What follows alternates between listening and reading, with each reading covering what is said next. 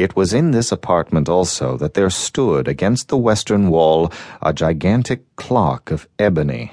Its pendulum swung to and fro with a dull, heavy, monotonous clang, and when the minute hand made the circuit of the face, and the hour was to be stricken, there came from the brazen lungs of the clock a sound which was clear and loud and deep and exceedingly musical, but of so peculiar a note and emphasis that, at each lapse of an hour, the musicians of the orchestra were constrained to pause momentarily in their performance to hearken to the sound, and thus the waltzers perforce ceased their evolutions, and there was a brief disconcert of the whole gay company, and, while the chimes of the clock yet rang, it was observed that the giddiest grew pale, and the more aged and sedate passed their hands over their brows as if in confused reverie or meditation.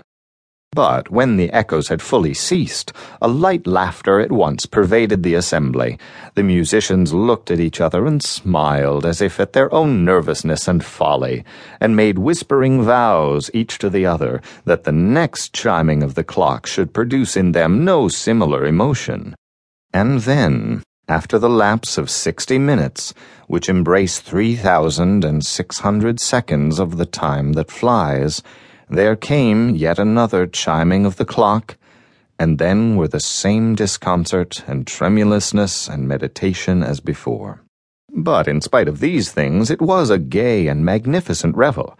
The tastes of the Duke were peculiar. He had a fine eye for colors and effects. He disregarded the decora of mere fashion. His plans were bold and fiery, and his conceptions glowed with barbaric luster. There are some who would have thought him mad. His followers felt that he was not. It was necessary to hear and see and touch him to be sure that he was not.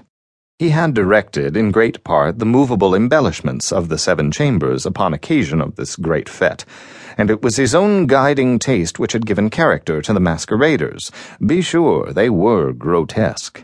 There was much glare and glitter and piquancy and phantasm, much of what has been since seen in Hernani. There were arabesque figures with unsuited limbs and appointments.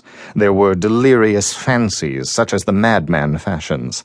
There was much of the beautiful, much of the wanton, much of the bizarre, something of the terrible, and not a little of that which might have excited disgust.